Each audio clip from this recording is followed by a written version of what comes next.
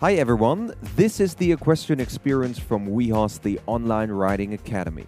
My name is Christian Krober and this is our first ever podcast episode. Every 2 weeks, I sit down with trainers, experts, horsemen and women from all over the world to talk about horses, training and the passion for the sport. Today we're gonna kick things off in our inaugural episode with Karen Rohlf.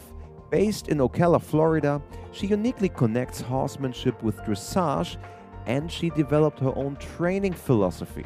We're going to talk about that and much more, so let's get things started. Hi, Karen. Hi, Christian. It's good to be here. Pleasure to have you on the podcast. It is actually our inaugural episode and it's with you. Such a pleasure. I'm honored, definitely. We're going to talk about you, your philosophy, and dressage naturally. Many people know you. You have been recently added to our team of trainers on wehorse.com. We published a course with you, Dressage Naturally, Help Your Horse Become a Better Athlete. And you're a dressage trainer and you're also from the horsemanship world. What is Dressage Naturally? Yeah, Dressage Naturally really seeks to create stronger partnerships and healthy biomechanics. And we do this by combining the principles of horsemanship with the art of dressage. So it's really the best of both those worlds is my goal. And another big part of it is empowering riders to enjoy the process of learning with their horses. So it's very focused on helping riders to be able to get the most out of their experience and make the most progress, even if they're home by themselves without an instructor. So it's focusing also on the journey, not only on the results, the end results that could yield ribbons or other things, but it is the journey, the journey together. Absolutely. And I mean, really with horses, that is what it's all about, right? Because horses are in this moment and we have to be in this moment with them. And I found that self-doubt and trying to get things quote unquote right is a big roadblock for students.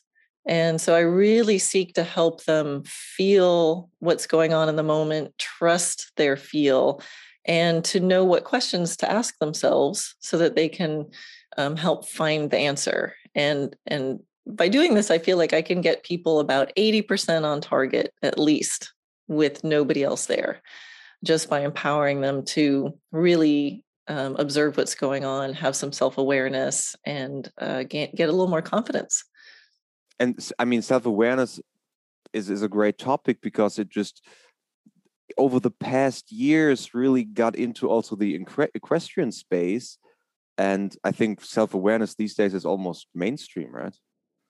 I hope so. I mean, here we are to be aware of ourselves and what we're doing. The cause and effect of what we're doing is everything. I mean, it's like this is where our horses live and they're seeing us do stuff and trying to figure out what the heck we're trying to do. So I think we need to be aware of this. And, there's that quote or phrase, the best kept secret is between a rider and his horse.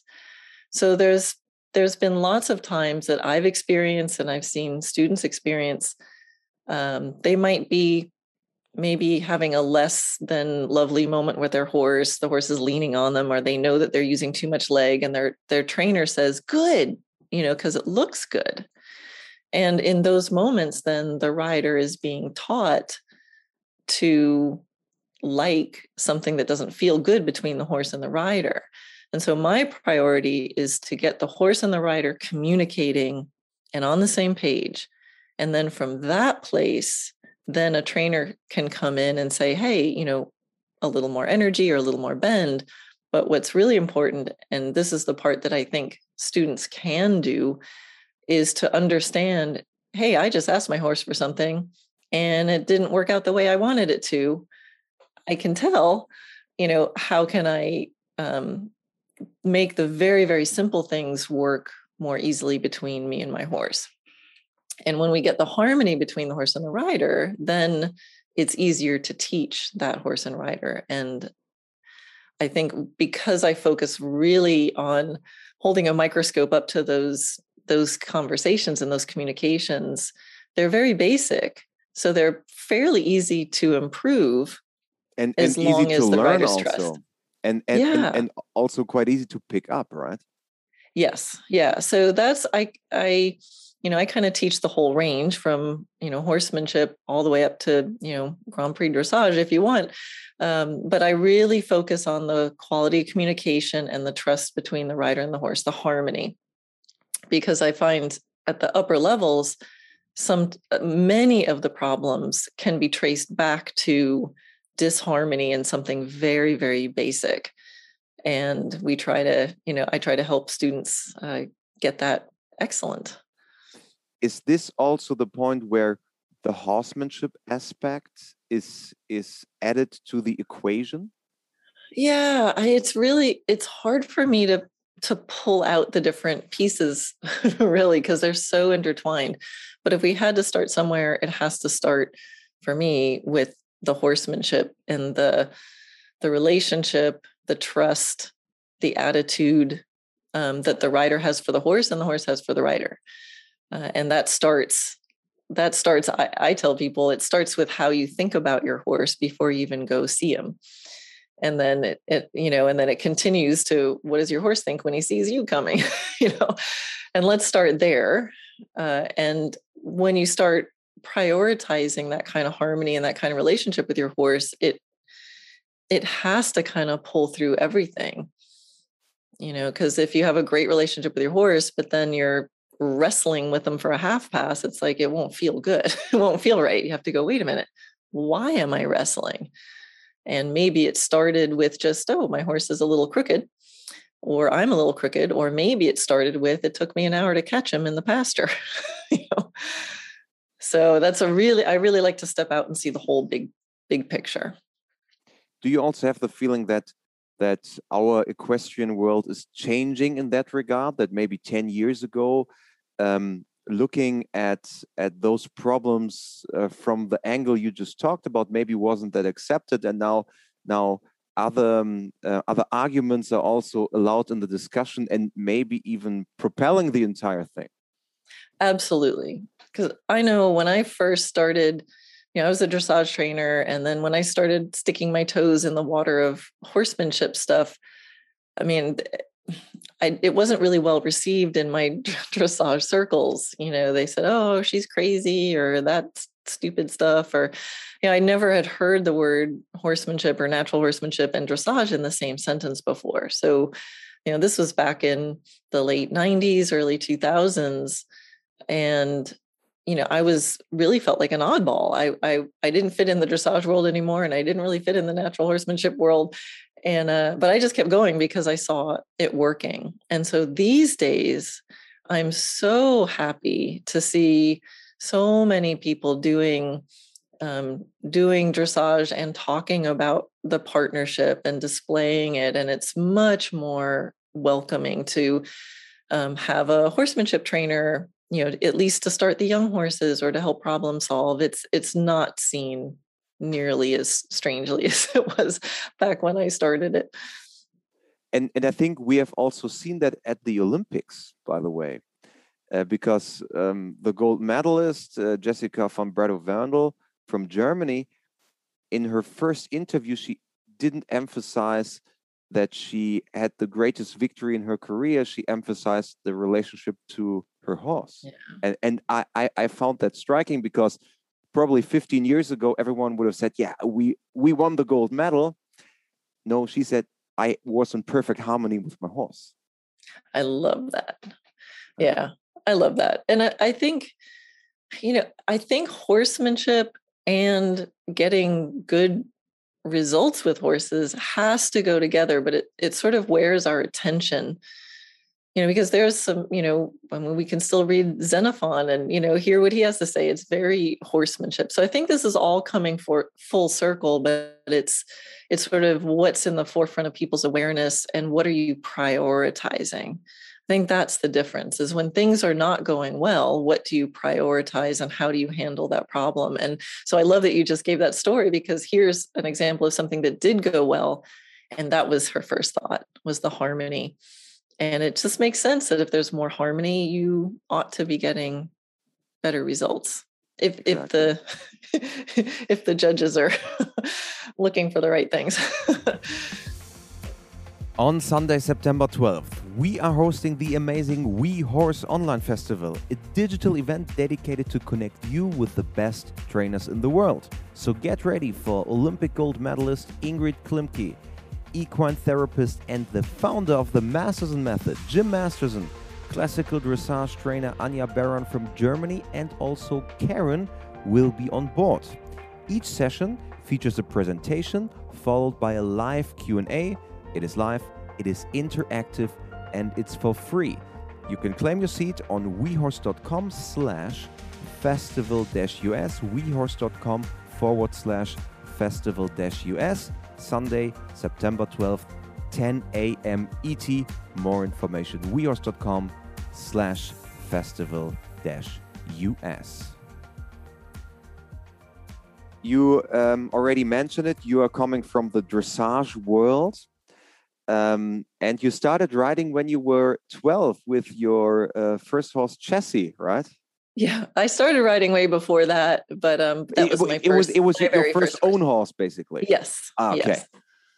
Yes. Yeah. My mom had a horse when I was like 7, and so I used to go play around and ride him, and then I did, summer camp and stuff like that.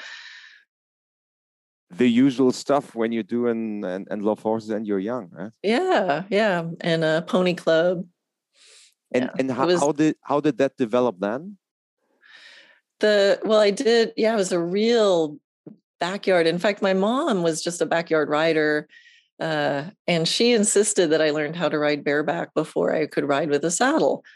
And I'm glad I survived. She used to send me down like, here, go warm up Bart for me. Like I was all by myself, this 16 two-hand horse, but it worked. So I started very natural and very much just a kid in love with horses.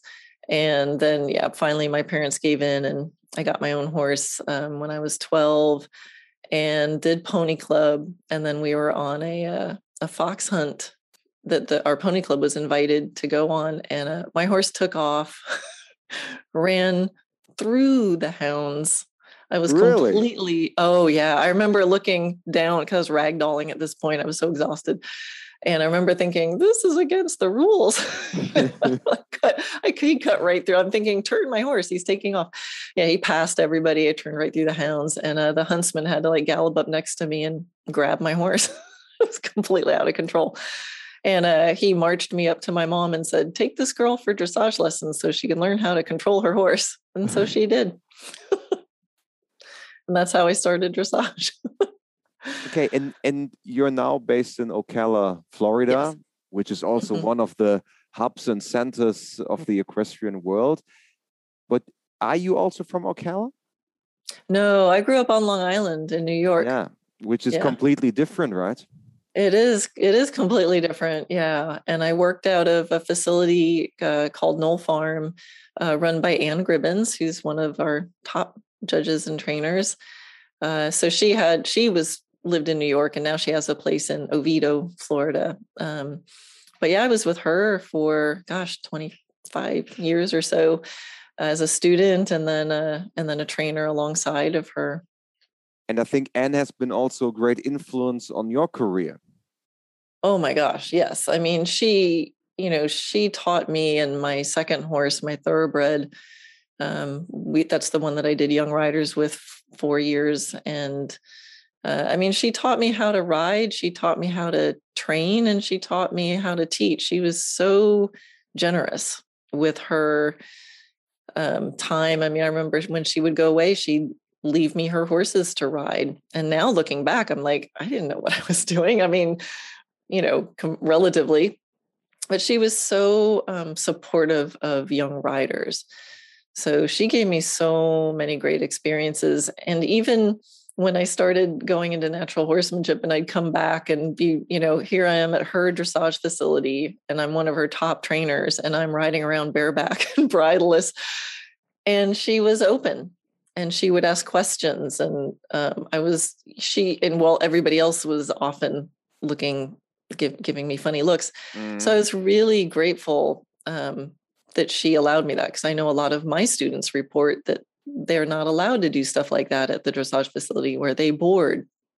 So Anne was very, very open, even though she probably thought I was crazy, but she's, she knew me well enough to know that if I was doing it, there must be something to it. And even to recently, she had a horse in her barn that was a very challenging horse and ready to be put down. And she called me, and she's like, can you take this horse? So we still have a great relationship to this day. So she has been one of the great facilitators also of your philosophy eventually. Yeah, I mean, I think in that she didn't shut me down. I was on track to be a judge. I had done the L Judge program and passed with distinction, and I was accepted into the small R Judge program here, and I'd done just about all the training, and I realized it's not really what I wanted to do. I love the education, but I didn't want to be in the box. So I remember telling her, I don't really want to be a judge, and she's a great judge. So I think she was very disappointed, but she never told me that. She just said, it's a shame because you'd be a great judge, but she was supportive. And, I had started taking lessons with her when I was 15. So she's a pretty big influence on my life. So you think of her as not only as a great teacher and trainer and rider, but as a mentor. Like, she could have really shut that down or made me feel bad about this weird direction I was going, but she didn't. So I'm very appreciative of that. And that you just rode bareback and didn't really bother about the rules back then, especially in a dressage barn. I have been a dressage rider myself. I know how strict these rules sometimes can be. Yeah.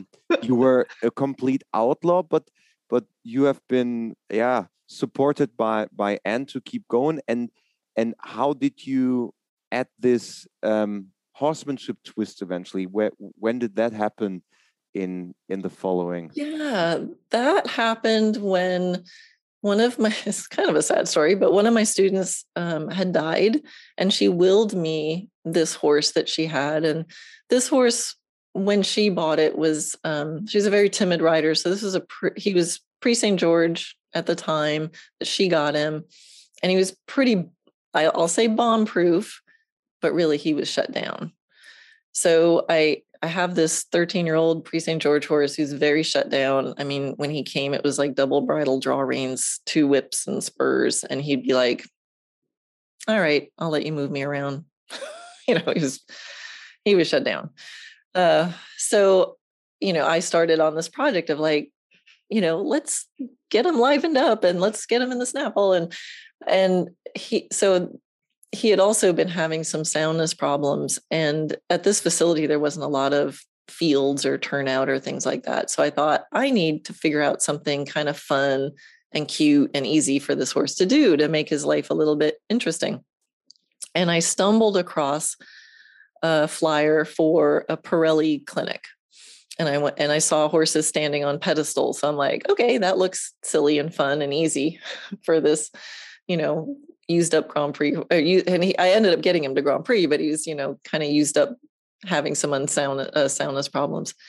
And at that clinic that was with one of the Pirelli's instructors, David Lichman, it was just a basic horsemanship clinic. And I learned things that I had never heard of before. And I found tensions in this horse that I didn't realize were there. I thought he was just shut down, but it was actually tension. And I never would have described this horse as tense. So during these 3 days, I found a level of relaxation with the horse, and I saw the light bulb starting to go off and his eyes brighten up. And so that was it. I thought, I got to know more about this. So, a little information is more dangerous than none. So I just started learning more and doing more with this horse. And it not only gave me some techniques to try to draw out the mental, emotional part of this horse, but it started reminding me of how it felt to be with my horses when I was a kid. It was giving me permission to have that relationship that I think I had turned off when I became, professional. I stopped doing the silly stuff. I stopped, when you're training everybody else's horses, you have to be a little bit disconnected when they're not your horses. So here I was with my own professional level, right? Yeah. Right. So here I was with my own horse again, and I was starting to be able to like do bareback and liberty and, stuff I used to do just as a kid. And I saw it not only feeling better for me, but I saw the light go off in his eyes. I saw the twinkle in his eyes come back. I saw him start to offer me more in his dressage with less effort. And I went, oh, wait a minute, what is going on here? Because I wasn't trying to do that. I was trying to just do something silly and fun for the horse, and it was affecting his dressage. And I went, okay, this is all starting to make sense with my thoroughbred that did young riders and how he had gone above and beyond the call of duty. He was a 7-year-old hunter jumper horse with a bowed tendon who didn't pass the veterinary exam for dressage. And, he'd ended up going up and doing young rider championships 4 years. And I always thought, gosh, what a special horse that horse was. And now here I was with this Grand Prix horse, this shut down horse. And all of a sudden he's starting to do all this really special stuff and offering things, at this point in his career more willingly than ever. And that's when all the dots connected. I said, I see what's going on here. It's the relationship that has to be there. And that there's actually techniques to bring that out. And this is eventually the foundation of what we now call your philosophy, Dressage Naturally. Yeah. Yep. And then in 2003, just to finish this part off, you came to Florida, to Ocala. Probably as the majority of people, how they came to Florida just for the winter time, but you ended up staying for good. I came for 2 months and I never left. Really? Yeah, I did. I came for 2. I was supposed to be gone for 2 months. And after 6 weeks, I called home and I went, not coming home. I'm not going to come back. I had my horse. I had my dog. Sunshine all year and no snow. Yeah. Yeah. And that was another I came because a student of mine had come here. And so I, leased some stalls at a barn near her. And it just happened to be 7 miles down the road from where the Pirellis have their place. Linda and Pat Pirelli, who are now divorced, but back in the day, Pat and Linda, still to date the headquarter of Pat Pirelli Natural Hospital. Yeah, they have a place in Colorado and a place here in Florida, which I didn't even know. So I came here, and then my friend David Lichman, who was at Prix instructor, he was here in Florida, and he literally like dragged me. He's like, you got to meet Pat and Linda. I'm like, I don't have time for this. I'm doing my dressage training. And and he's like, no, you really got to meet them. So I went over there, and I ended up being able to bring a horse to, I think it was Linda's class. And then when I was there, Pat invited me to study with him. I think they realized how unusual it was for a dressage professional to be that interested in what they're doing. So they were also very, very generous. I've been very lucky. To invite me to, stay the summer and play, with them with one of my horses, and then also to follow them to Colorado. So I was free. I'm like, sure, I got nowhere to be. So I followed them to Florida, and then to Colorado, and then back to Florida, and then ended up just buying my own place and doing my own thing. The Temenos fields. Temenos. Temenos. But it is actually, there's a special story behind that, isn't there? The word Temenos. Yeah, it's I first heard that word in a book that I was reading called Free Play, and it's a book by Stephen Nachmanovich. And it's he's an artist, so it's very about the artistic creation, the process of that. And so I do a little artwork. So I was reading this book, and he said that before he created any artwork, he would set the temenos, and it was where he set the intention. And he said that the meaning of the word temenos was that it was a sacred space, a magic circle where special rules apply and magical events are free to occur, something like this, an unlimited space. And I thought, I like that. So it was for him, it was setting an intention of there's no rules, there's unlimited possibilities, stuff's free to occur. And I thought, what better a name for the property I bought? So I named my place Temenos Fields. Great. In the course we have with you, we also talk about the Happy Athlete Training Scale. What is the Happy Athlete Training Scale, Karen?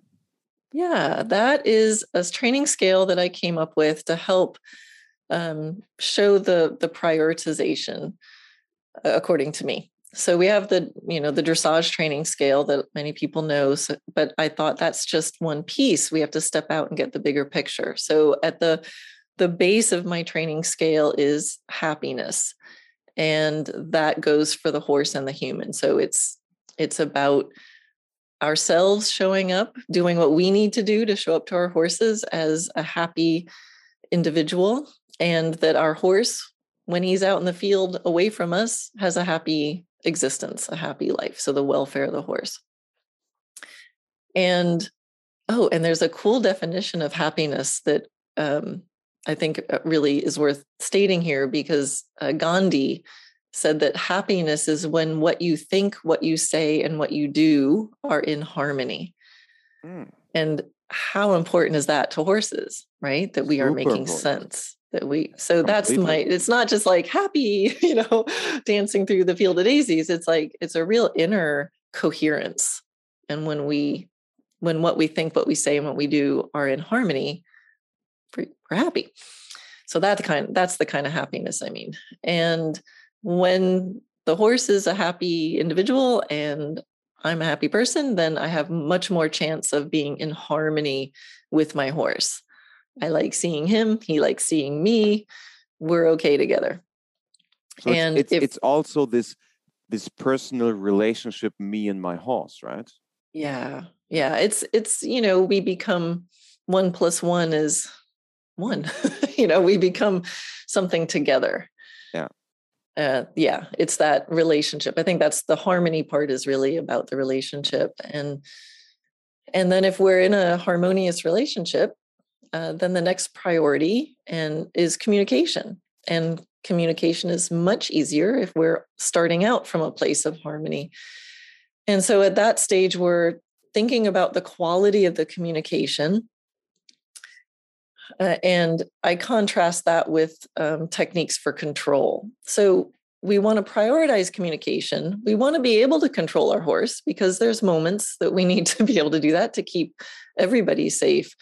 But that's not the goal. The goal is to have a communication, which is a dialogue, which involves listening as much as it does about directing. And once we're able to communicate, then we can say, all right, well, what do we want to communicate about? And then we can get into techniques. And I believe that some of the first techniques that are important, especially as you're going on to sport, is to achieve healthy movement. If we're going to be riding our horse or doing something with our horse, we owe it to them to make sure that we can sit on them and have them deal with our weight in a healthy way. And there's specific techniques in dressage naturally that really bridge using communication rather than just control, in order to kind of play and experiment with the horse to achieve this place that we can both agree on. Because I have this crazy idea that things like balance and freedom of movement will feel good to the horse also. So that's where we're able to listen to the horse. So my techniques for healthy movement sound and look a lot like, hey, try your shoulder here. How's that feel? How about if I sit like this? How does that feel? And I'm asking my horse and I'm listening to my horse and I'm adapting until we get to a place that I call the sweet spot, which is where the horse and I both go, ooh, this feels good. And this is easy.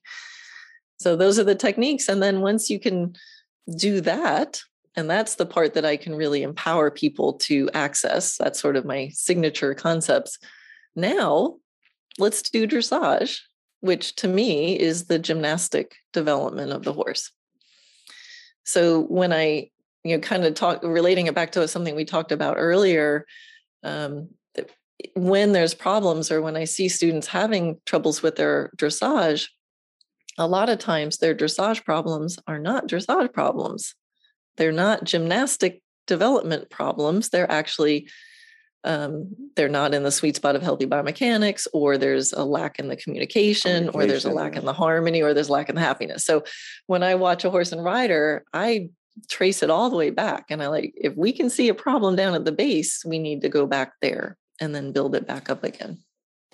Many of our listeners, of course, know the classical dressage training scale, rhythm, relaxation, connection, impulsion, straightness, and collection, which is always also in my understanding always very technical, and where do you see the bridge from your 4 cornerstones to those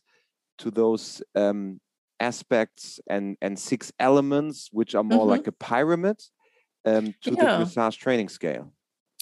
Yeah, I mean, they come, I think dressage naturally, they fall within dressage naturally. So I was going to say dressage naturally comes before, but it actually doesn't come before because it never ends. Dressage naturally engulfs the dressage training too, because we can't just finish the, getting in this beautiful sweet spot of healthy biomechanics and then throw that out the window and start doing dressage,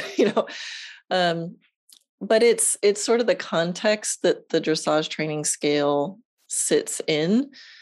But I think, well, here's an example.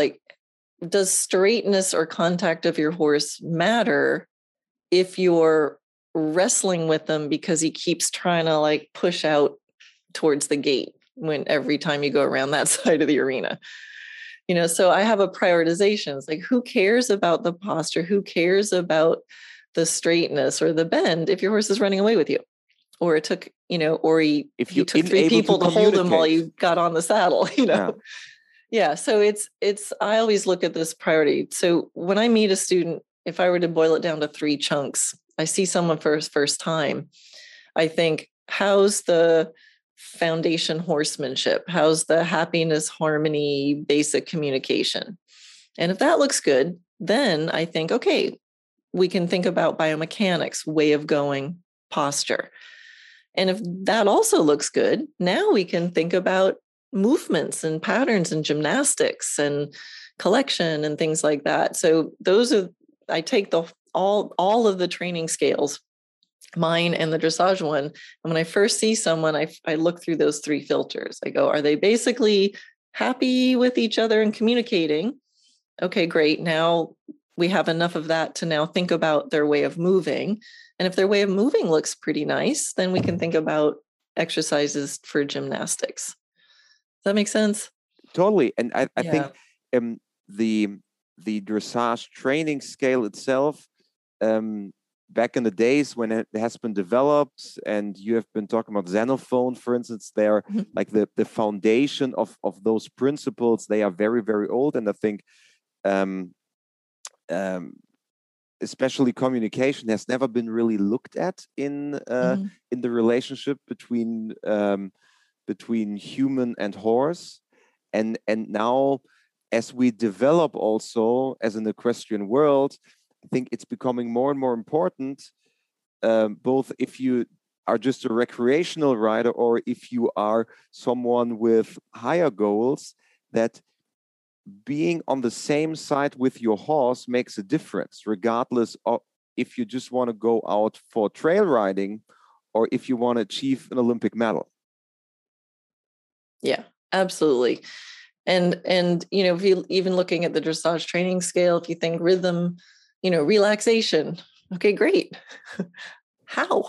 Yeah. What does this how, actually mean? Yeah. right. How are we going to do that? And even straightness, like in the course that I have in WeHorse, there's an exercise that I do about communication for following the rail or for being on a circle with like virtually no aids, like no reins and neutral legs, and your horse follows the line of travel. So I like to think about getting the mind and the feet on the line of travel. And I've seen so many people wrestling, trying to like get the right bend or hold their horse straight, because if they take their aids off, the horse is all over the place. So I go, no, let's take the aids off. There shouldn't need to be a lot of aids. Let's get the horse knowing where he needs to go and committing to it. And we shouldn't need aids for that. And so you can solve a lot of straightness issues, which is pretty high up on that dressage training scale. But you can solve that in a foundational way by just being able to communicate to your horse, go where I'm looking, and train them that. So for me, straightness on one level is very basic because I want the mind and the feet. Now, if the mind and the feet are on the line of travel and they happen to be a little bit crooked while they're on that straight line of travel, that's the role of dressage. Let's get rid of the asymmetries in their movement because we're all crooked somewhere. But straightness shouldn't be my horse is trying to leave and I have to hold him to keep him from leaving. Does that make sense? Yeah, and I think to a certain extent, this also decodes a little the training scale. When I was a young rider, I was like, everyone was preaching the training scale, and this is the foundation for everything. But it's sometimes hard, especially for beginners and intermediates, hard to really understand what does this actually mean now.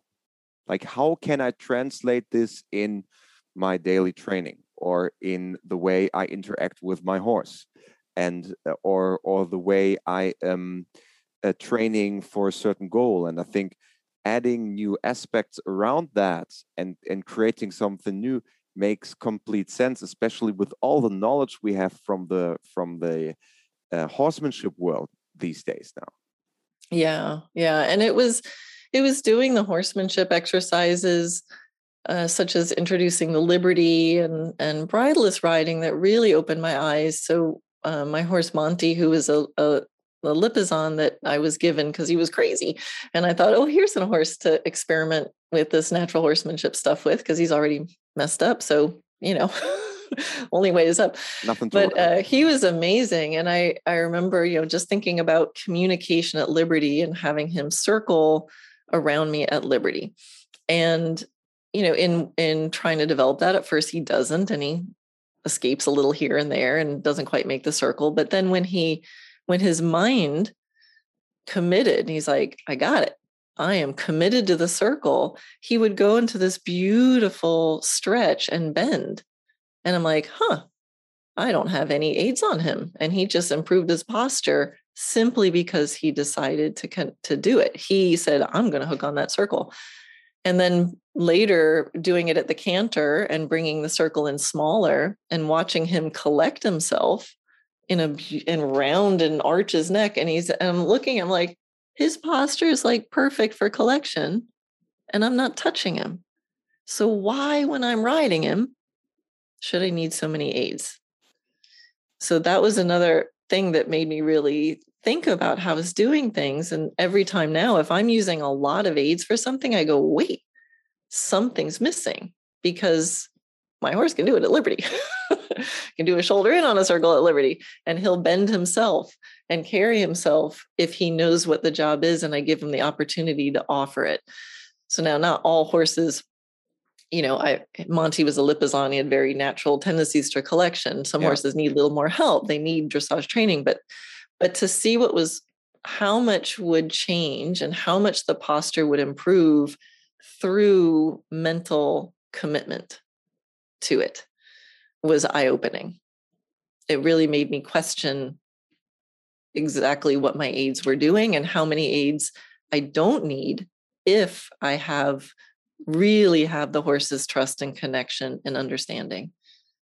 And for all of our listeners that don't know a Lipizan horse, the Lipizan is from Austria, and it is a breed that is actually closely associated with the Spanish riding school in Vienna, and actually has been bred by the kings and queens, or actually I think it's even the Emperor of Austria back in the days, Austria-Hungary, and they bred especially the Lipizan, especially for those high dressage, classical dressage movements in the Spanish riding school of Vienna, which is still on till today. We actually have courses with one of the masters from the Spanish riding school on WeHorse, and it's a breed that naturally offers collection, for instance.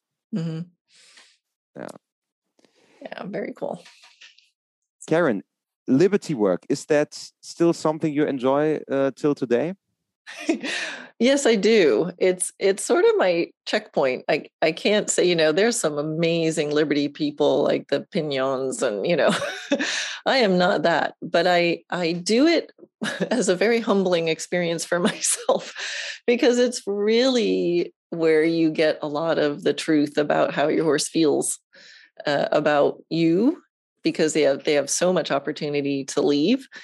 And it really tests communication, because it's really about educating the horse to what you want them to do, and about pressure, tension and pressure, especially within myself. And I've got some really sensitive horses. I have a little national show horse, a little Spitfire named Atomic, and he's amazing at Liberty, or he just runs away from me, and it's all up to me.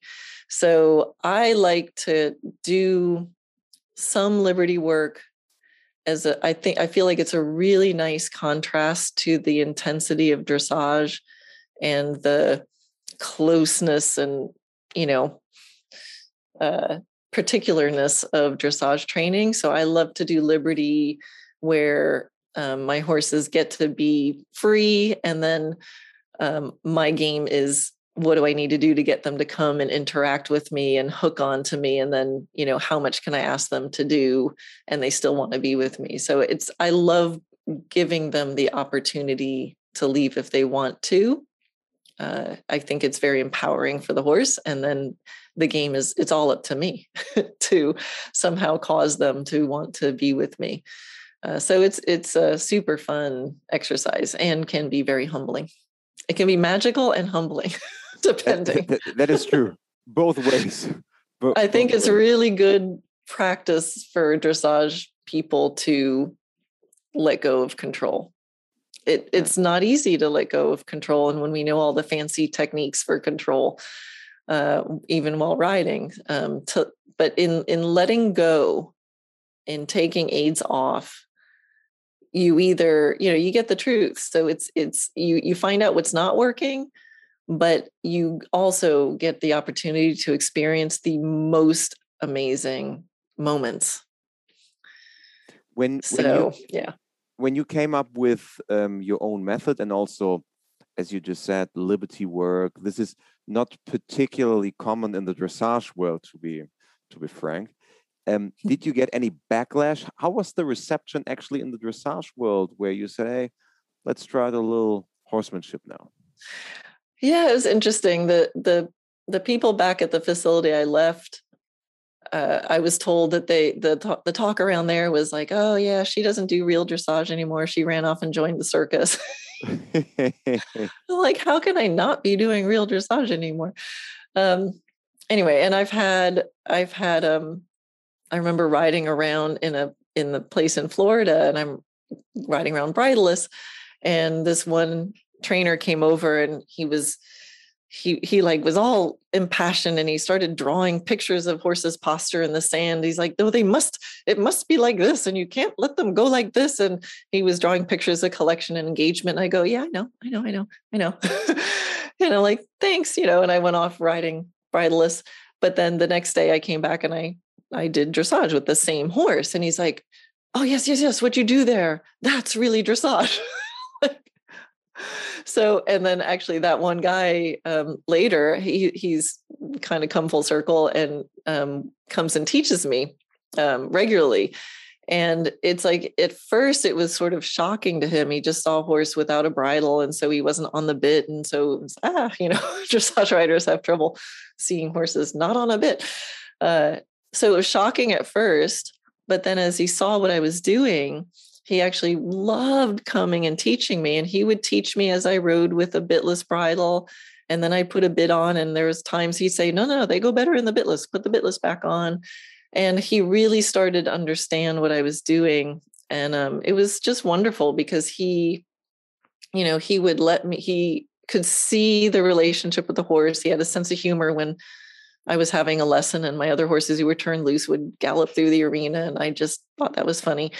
And so did he. And he just kept saying, this is how horses are supposed to live. This is how it's supposed to be. And, in the middle of a session, if I said, hang on, can I give my horse a break? Or I knew my horse did something extra special, and I'd stop, and he'd be like, oh, no, you're right. So he really got past that initial shock of seeing a horse not in a perfect frame with a bit to make the contact. And the more he looked, the more he actually said, what you're doing is really what dressage is supposed to be about. So that to me was like the best comment in the world. And, it's important. It's nice to hear, but at the end of the day, it's really, I think we all, we all have the right to create our own dream with our horse. And I think if we're prioritizing things like happiness and harmony and communication, whatever you do can't be going that wrong. It's the magic moments between you and your horse that really count. And in teaching like this, I've met some really cool students who do some really cool stuff with their horses, and even using aids that I go, wait, that's not the right aid. But then I watch and I go, her horse totally understands what she's saying. So, it's kind of a step back and to get out of my own ego and say what's important. What I like to do with students is help them connect with their horses and help them understand each other and be in harmony and have a healthy balance with ease. And that's really my specialty, and to empower students to do that. And from there, you can do anything. So like you said, I've taught people who just trail ride. I taught people who do endurance and have gotten better endurance, results because their horse is freer in their movement. I've taught people who do cutting and reining and gaited and things that I know nothing about. And, but it improves everything because it's the beginning of everything. Eventually, it boils down to one foundation, regardless if you're an endurance rider, dressage Grand Prix, or just a trail rider. It's the same foundational basis you need to have. Exactly. Yeah. And I remember I did a clinic at a dressage trainer's facility, and she asked to take a lesson at the end of the day. And she had a Grand Prix horse, and she said she had trouble with, he was really heavy in the canter pirouettes. He was a huge horse. And I had, kind of traced the problem as I do, all the way back. And when I was talking to her, I realized that, she was holding on to him, and he kept kind of creeping forward as I was talking, and I kept creeping back. And I went, wait a minute, have him stand, drop the reins. And then he'd walk off. And I, no, go back there, drop the reins, and he'd walk off. And she was getting really frustrated because she wanted to talk about canter pirouettes and connection and lightness and engagement. And I was making her work on standing there with no reins. And then I gave her an exercise of, ride around and then halt and drop the reins and have him stand there. And she had a really hard time doing that. And she was getting mad, and she kind of was telling me how this was dumb. So I kind of just let her work on it for a little bit. And then she started to make some progress, and she came over and she was asking more questions. And I related it to, she had these two big mastiffs. And I said, when you teach your dog to sit, right? Because you want your horse to sit in a pirouette. Like, when you teach your dogs to sit, how do you do it? And she says, I tell them sit. And then I said, do they sit? She's like, no, because they don't know how to. It's like, okay, then what do you do? And she says, well, I lift up on the collar and I push the butt down until they sit. And I go, and then what do you do? And then she says, then I let go. And then the quarter dropped in. And I said, you're not doing that with your horse. You're holding him. It says, you standing here talking to me, holding your horse to keep him from moving off is the same as you sitting there with your hand on your dog's collar and your dog's rear end the whole time. I was like, it's ridiculous. And then she got it. And so then she started playing and, she was practicing cantering and then stopping and dropping the reins and seeing if he would move. And if he moved, she'd correct him and then drop the reins again. And I said, okay, now do a canter pirouette. Night and day. So that's what I mean by dressage problems are not always dressage problems. So I just traced it back and I said, not being able to stand still on a long rein is a really basic foundational issue that's totally connected to canter pirouettes. Totally. If you have to hold on to your horse's face at a halt, that's really physically easy circumstance. Under a physically demanding circumstance, of course, your horse is going to want to be on your hands even more. So that's an example of taking a high level challenge and seeing the very, very basic foundational communication related piece that's missing. And if we got the communication about, hey, when my seat's staying here, you stay here, and I shouldn't need reins for that, get that communication excellent. Now we have that piece to add in during the canter pirouette. Karen, at the end of every podcast, we have 4 signature questions. Uh-oh. And they are now waiting for you. Oh, boy. And question number 1 is, do you have a motto? Oh, I do. I have an answer for that question, which is never underestimate the possibility for things to improve in ways you cannot yet imagine. Brilliant. Next question. Who has been the most influential person in your equestrian life? I'd have to say Anne Gribbons. Absolutely. We talked about her earlier. Yeah, because she had me in my formative years, from 15 to, on my 30s, I was there with her. So I think definitely most influential. I would not have been, I would have been in the university doing scientific illustration or something like that. If you could give horse lovers or riders one piece of advice, what would it be? Oh, just one. I just love your horse like you're a little kid. Don't forget why you got into horses in the first place. Love your horse. Yeah. Number 4, please complete this sentence. For me, horses are ... For me, horses are what make me my best version of myself. Great. Thanks so much, Karen. It has been a pleasure having you on the podcast. Also, for all our listeners, you can see Karen at the We Horse Online Festival, 12th of September, 10 a.m. Eastern, alongside Olympian gold medalist and world champion Ingrid Klimke, equine massage therapist Jim Masterson, classical dressage expert Anja Biran, and you. We are super excited to have you. And free tickets for everyone, wehorse.com/festival-US. Thank you so much, Christian. It's been really fun speaking with you, and I'm so glad you thought of me for this podcast. Yeah, great. Thank you, Karen. Thanks for listening to the Equestrian Experience podcast. For more information, follow us on Instagram or visit wehorse.com. Make sure you subscribe to us on Apple Podcasts.